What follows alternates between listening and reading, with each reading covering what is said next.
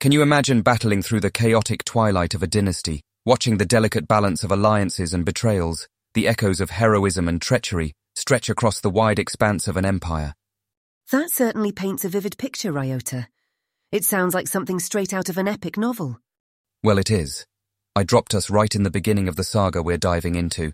It's Romance of the Three Kingdoms, massively chaotic and epically beautiful. Sounds absolutely compelling. Who can resist the siren call of ancient heroic tales?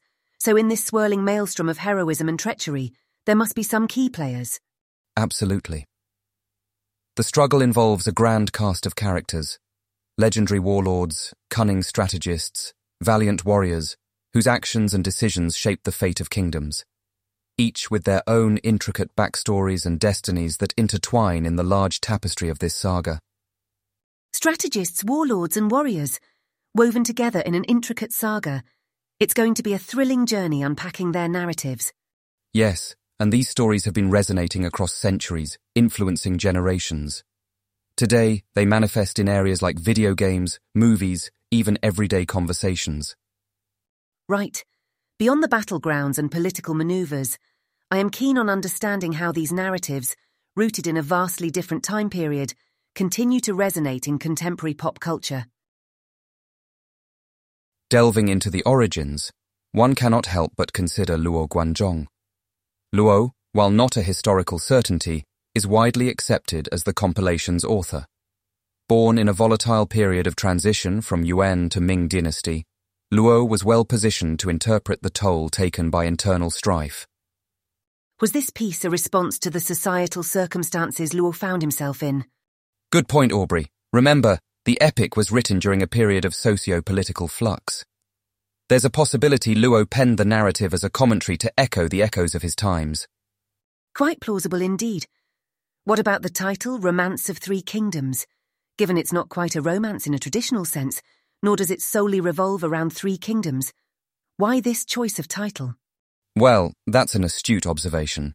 The term romance comes from the book's classic allusion to big, broad narratives, filled with sweeping tales of heroism, tragedies, and enduring moral dilemmas. As for the three kingdoms, they refer to Wei, Shu, and Wu. While the focus does shift and expand, the title mainly refers to these three prevailing forces which wrestled for supremacy in this epic power struggle. Sayed sure gives us a glimpse of the intricate power dynamics at play. Teasing apart this dense epic is like unthreading a finely woven tapestry, one that reflects the chaos and grandeur of a time long gone. Aubrey, remember Luo Guanzhong lived amid the transition from Yuan to Ming dynasty. So, intriguingly, the book could have had political motives too. Perhaps it's Luo's commentary on that volatile era's internal strife. As if he attempted to expose flawed power dynamics of his time. Possibly. Some scholars even suggest that Luo used the text to relay subtle social commentaries, the novel thus becoming an indirect medium to express his personal and political beliefs. Do we have any concrete evidence supporting this theory? Fair as it sounds, it's still largely speculative, right? You're right, Aubrey. Concrete evidence, especially for such complex historical novels, is tricky to pinpoint. But Luo's exploration of moral ambiguities, his nuanced portrayal of human nature during tumultuous times, could suggest he might have used the novel as a canvas to paint societal realities. So not purely entertainment. Luo masterfully married literature and politics, history and mythology. Right. He was gifting us not just a captivating, high-stakes epic, but also providing a critique of the time and a reflection of societal dynamics. Aubrey, let's unpack the astounding world of three kingdoms, the bedrock upon which Luo Guanzhong built his epic. Would you like to sketch the broad strokes of the locale first, or dive directly into the significance of these three main kingdoms? Well, Ryota, let's start with a wide shot, shall we? The three kingdoms, Wei, Shu and Wu, spanned across a geographical landscape rich in natural resources and cultural diversity. The epic unrolls from the end of the prosperous Han dynasty, around 220 AD, leading us right into the turmoil that unfolded over the next century. Absolutely. The bulk of the narrative is indeed centered around the rise and fall of these three power centers. But it's a saga of more than just territorial dominance. We see raw ambition, politicking and moral quandaries play out against a backdrop of shifting alliances and power struggles. The Kingdom of Wei, lying in northern China, emerged from a fragmented Han dynasty. It was the most powerful, commanding an enviable amount of resources and manpower. Shu, on the other hand, was tucked away in the mountainous region of western China. And wasn't Shu's geographic seclusion both its shield and its limitation? It fostered a distinct culture of resilience and a fierce independence, but its difficult terrain and relative lack of resources also made it a challenge to sustain and expand. I couldn't have examined it better myself, Ryota. Last but not least, we have Wu, lying in eastern China, with its coastal borders presenting unique advantages and challenges. The natural barriers these areas offered played a critical part in shaping the region's political and military strategies. The vast expanse of three kingdoms encompasses plains, mountains, rivers, and coastlines. Each domain devised strategies forged by the crucible of their terrain. Their very ground, in shaping their drama, becomes a character in itself. In this interplay, the tangible and the symbolic are irrevocably intertwined. It's as if the physical lay of the land roots the narrative itself, planting the drama firmly in a rich, immersive world. It's in these settings that the key characters are nurtured, locking them in mortal and ideological struggles. Let's dissect the strategic import of these territories, Aubrey. Absolutely. Let's consider the Yellow River Basin. It acted like China's cradle of civilization, hence the fertile north was typically seen as the seat of power. The Wei Kingdom, capitalizing on this, could establish a strong socio-economic structure there.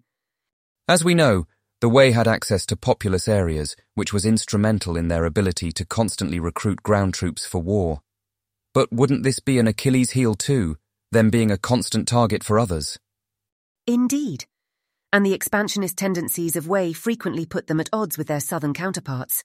Speaking of which, Shu and Wu, separated by the Yangtze River, were also subjected to their own strategic challenges and benefits. Isn't that right? River, for one, acted as a natural barrier, aiding in defense. This brings us to their naval strength, known to be superior than Wei's. Exactly. Wu leveraged its coastal advantage to bolster naval power. Shu, though, had a different challenge. It was nestled within mountains. This natural barrier offered protection prone to sieges. Yet, these geographical constraints also isolated Shu, keeping it resource-starved. These struggles, though, solidified the distinctive identities of these kingdoms, their boundaries shaping their internal and external policies. The setting doesn't just provide a visually diverse canvas, the powerful rivers, the expansive plains, the imposing mountains, but it also carves out the political landscape that dictates each kingdom's strategies. Diving headfirst into the sea of characters in the Romance of Three Kingdoms, one certainly cannot ignore Liu Bei, can they? Not at all, Ryota. Liu Bei, a benevolent and charismatic leader, hailed from humble beginnings. His rise to become the Emperor of Shuhan is an inspirational journey embedded with perseverance, ambition, and unwavering loyalty. His personality is a fascinating mix, isn't it? While he was known to be compassionate and caring, one cannot overlook his guile and strategic acuity. Absolutely. And let's not forget the mighty Guan Yu, Liu Bei's sworn brother and one of the key figures under his command. His martial prowess and unwavering loyalty have kept him eternally popular in Chinese folklore. Stories of Guan Yu's valor are legendary. However, I am particularly interested in the character of Zhuge Liang, whose masterful strategies played a pivotal role in shaping the events of the saga. Aubrey, given your expertise in literature, what's your take on his character? Great question. Zhuge Liang, a brilliant strategist and statesman, is known for his extraordinary intelligence and forward-thinking vision. He often comes out as the quiet force that underpins the success and survival of Shu. Despite this, his humility remains constant, making him a captivating character for readers across ages. I see. It seems like each character not only adds a unique flavour to the story, but also influences the ebb and flow of its narrative. Would it be safe to say that the interplay between these characters essentially forms the crux of the epic's enduring popularity? I think you're onto something, Ryota. The multitude of characters, each with their unique traits and arcs, contribute to the rich and diverse tapestry that is the romance of three kingdoms. It's this captivating interplay of personalities that keeps readers engaged, even centuries after its creation. Let's look at Cao Cao. Initially a minor military official, his cunning strategies propelled him to quickly accumulate power, didn't they? Yes, Cao Cao indeed offers a riveting character development. From a small official in the Eastern Han dynasty, he transformed into a warlord, controlling the largest territory and army within the span of the novel. It's his ruthlessness and pragmatism that allowed him to capitalize on the chaotic period, which is quite interesting. His war tactics were unorthodox, right? Right, Ryota. Cao Cao, while seen as a villain in folklore, was an incredibly effective leader. His deployment of tactics, both in warfare and governance, displays his versatility as a character. Moreover, his poetic genius adds something else entirely: a literati streak. That's a fascinating insight, Aubrey. Now, let's consider Liu Bei, on the other hand, viewed as a righteous counterpart to Cao Cao. I've read that he maintained staunch dedication to the Han dynasty's restoration. How do you view his journey? Liu Bei's journey is equally intriguing, Ryota. Beginning from a sandal weaver and seller, he ascends to being an emperor. Despite personal losses and numerous defeats, his dedication to restore the Han dynasty makes him an exemplar of perseverance. I find the contrast between Cao Cao and Liu Bei quite striking. From their origins to their ambitions, it adds layers of complexity to their respective characters. Don't you think so? I agree, Ryota. Seeing the evolution of these characters within the multifaceted socio-political landscape of that era, one can't help but appreciate the profoundness of the narrative structure. Narrative dynamics. This has always intrigued me, especially with the romance of three kingdoms. Its intricate structure harbours so much detail. Aubrey, what's your take on this aspect? Yes, Ryota. Complexity indeed forms the nucleus of this narrative. The vast array of characters, each uniquely crafted with their own set of traits, complex relationships and trajectories, is nothing short of impressive. It's like a beautifully designed puzzle where each piece plays an integral role in the larger picture. Absolutely. Even the pervading themes reflect this complexity. Unity, division and reunification, echo time and again. It always fascinates me how these themes interplay, almost creating a rhythm of their own. True, Ryota. And remember how division often leads to power struggles, disloyalty and chaos. Then comes unity, fostering peace and stability. But unity is fleeting, always a precursor to another imminent division. It's a cycle that conveys a brutally honest depiction of human ambition and the fragility of power structures. Exactly. And despite this cyclical pattern, the narrative never feels repetitive. This complexity extends beyond characters and themes. We also witness it in the plot dynamics. The unexpected shifts in leadership, rapid territorial changes, and shocking betrayals all contribute to a story that consistently keeps one on their toes. Totally no character or kingdom is immune to change. The unpredictability of alliances and fallouts, coupled with the constant battle of wits, delivers an immersive reading experience. And not to forget, the fine blend of history and myth further deepens this complexity. It's like the book is gripping us with a continual curiosity. Do you think the blending of history and mythology in the book is an intentional design, or was it just a reflection of Luo Guanzhong's perception of history?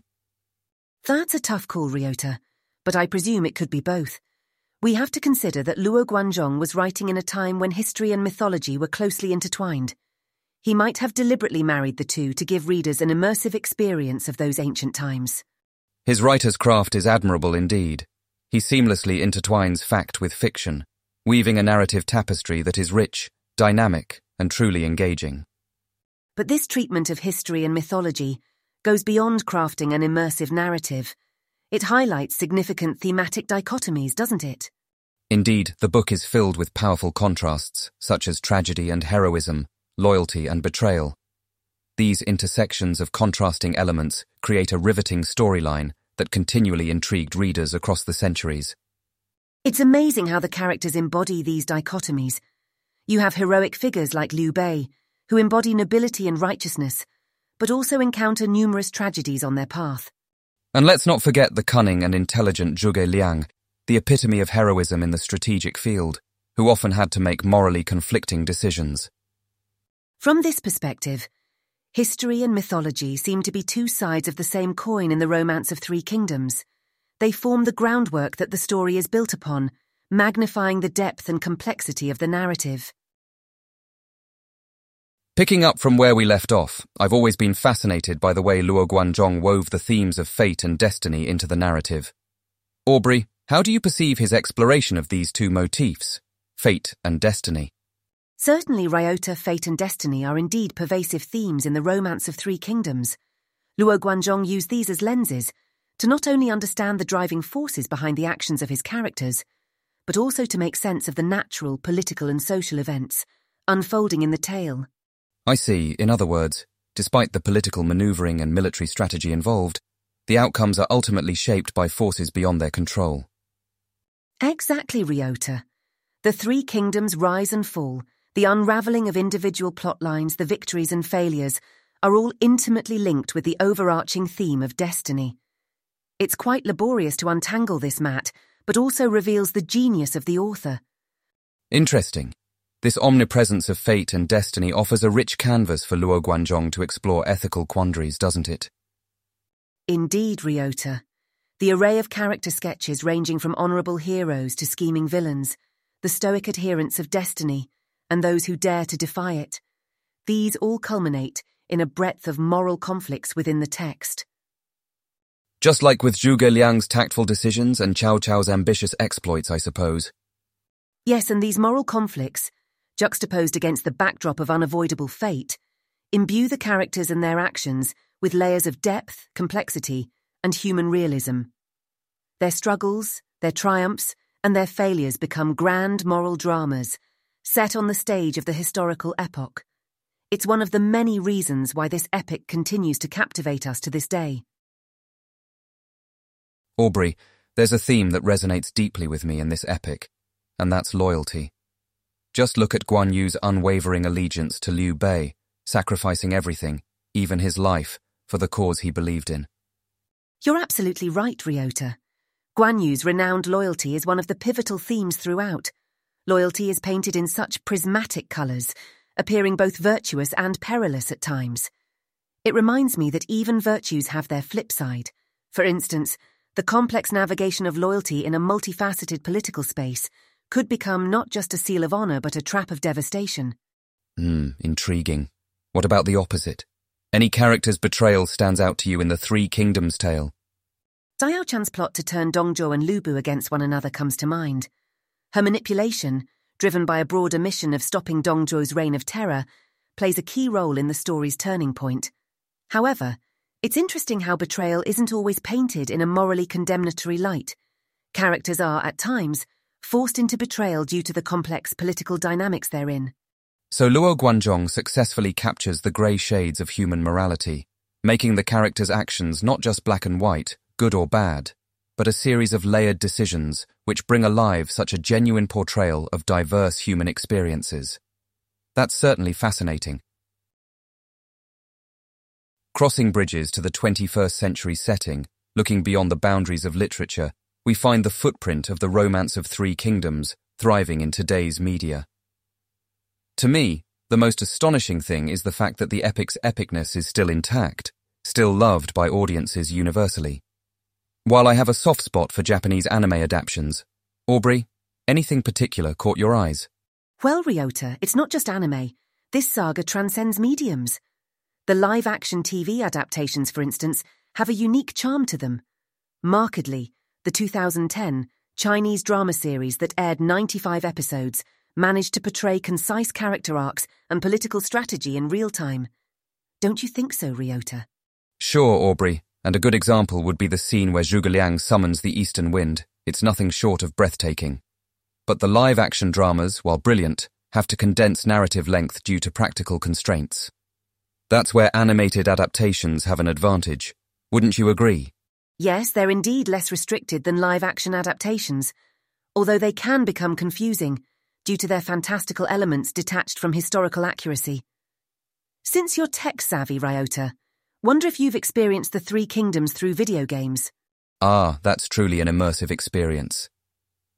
Dynasty Warriors series is one prominent example, where each playable character empowers you into some key roles from the saga. It thrills me how an ancient tale can be reimagined in a modern, interactive way. However, for a novice like yourself, these games could be overwhelming, don't you think? Ryota, games like Dynasty Warriors not only make Three Kingdoms accessible, but also embolden its narrative. They hand players a literal sword. Do you think that this interactivity can paradoxically limit these experiences? Interesting, Aubrey. Games are indeed interactive, but they are constrained by rules. There's a cyclical thrill in slaying enemy generals, but it rarely matches with weight of dilemma a leader might have faced in that era. I sense you're trying to speak of the layered depth that the novel is championed for, right? Exactly. While dodging arrows is exhilarating, the strategy, the political dynamics, complex emotions, those can get diluted. Remember, in the novel, a war could be won using wit alone. No need for a single arrow. You make a compelling point. It's a clash of entertainment versus historical depth. Still, it's fascinating how this epic is reinvented continually to fit each era's popular medium, wouldn't you say? Agreed. Be it a printed book, a TV show, an animated series or video games, each medium uplifts different facets of the story and, in turn, introduces a new audience to this saga. And that's the power of the Romance of Three Kingdoms. It adapts, evolves, yet stays relevant across time and platforms. As we trace the novel's journey, it's really interesting to see how the shape-shifting narrative evolves across Chinese dynasties. Yes, the Romance of Three Kingdoms has transcended through history, Ryota. Could you elaborate on how various Chinese dynasties have perceived this epic? Certainly, Aubrey. Initially, the storylines were transmitted orally during the late Yuan and early Ming dynasties. But, as the art of printing developed during the Ming era, the epics like Three Kingdoms began to be written down. There's a perception that Three Kingdoms gradually deified during the Qing dynasty, turning from historical annals to a mix of both fact and lore. It's intriguing how the complex narratives were honoured over centuries in the tide of time and society. The growth of a narrative over centuries certainly commands awe, but the journey was not confined to the East, was it? No, not at all, Aubrey. In fact, it is believed that the Romance of Three Kingdoms began being translated during the late 18th century. Initially, only extracts were translated, but eventually it found its stride in Western literature during the late Victorian era. Introducing such a deep narrative to a different culture would have posed its unique challenges, right? Absolutely. Considering the novel's historical, philosophical, and cultural intricacies, the process of translation was more retrieval and rendition than literal translation. Nonetheless, it paved the way for the epic to get its first feel of global recognition and study. Over the course of its journey, the Romance of Three Kingdoms must have been subjected to a lot of scholarly analysis. Can you share some insights on that, Ryota? Certainly, Aubrey. Scholars have long argued about the novel's classification, whether it falls under historical records or fiction. Some suggest that the book was Luo Guanzhong's critique of his contemporary society using the lens of the past. Others advocate that it's a socio-political commentary, cloaked in the garb of historical fantasy. The scholarly discourse surrounding the Three Kingdoms still rages on, attesting to the depth and relevance of this masterpiece. Now that we've journeyed through the foundational aspects of Romance of Three Kingdoms, what impressions do you have, Aubrey? I found this dive into the epic to be an enriching experience, Ryota. The novel's manner of intertwining history and fictional narratives, the depth of its characters, and the intricate political dynamics of the era have broadened my appreciation for it. I share your sentiments.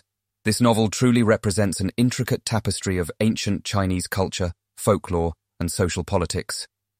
And the exploration of themes such as loyalty, power struggle, fate, and morality continues to resound in today's society. It's mind-boggling how Luo Guanzhong was able to carve such a lasting masterpiece. In our upcoming episodes, we'll continue to delve deeper into the rich narrative, excavating the layers of characterization, dissecting subtle political maneuvers, and reflecting on the epic's impact on modern culture. This includes looking at the various media adaptations, that have brought this age-old epic to an even wider audience, thereby cementing its relevance in today's digitized world. Our journey has only just begun. The romance of the Three Kingdoms is ancient, but its narratives and dilemmas are timeless. So, to our listeners, we urge you to dip into Luo Guanzhong's world and immerse yourself in his spectacular creation. Join us in our exploration and share your insights on our channel. We would love to hear your perspectives on the episodes, characters, and themes. So here's to the start of a captivating adventure together.